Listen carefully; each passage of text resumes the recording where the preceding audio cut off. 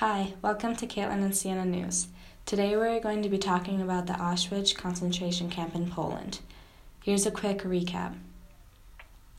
The Holocaust started during World War II. It went from 1941 to May 8, 1945. Adolf Hitler murdered 6 million European Jews, which is around two-thirds of the Jewish population of Europe. Jews that were captured were sent to concentration camps. The worst one was the Auschwitz concentration camp. In 1941, the Auschwitz concentration camp had its first extermination of prisoners.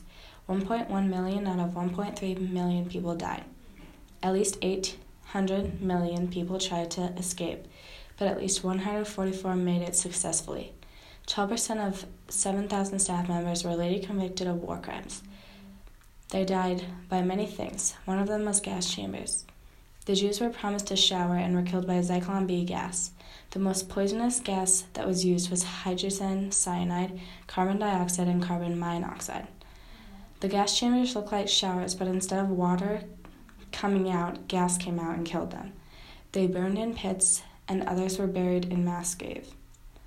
The average of 6,000 Jews were gassed each day. Another thing that killed them was starvation. After the hostages tried to escape, they were punished by starving to death.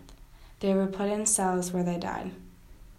They usually were fed 3 meals a day. They got 300 grams of black bread served with 25 grams of sausage, also a tablespoon of cheese and a half a liter of coffee. The Holocaust to this day was one of the most deadliest events in history, trying to wipe out a whole race.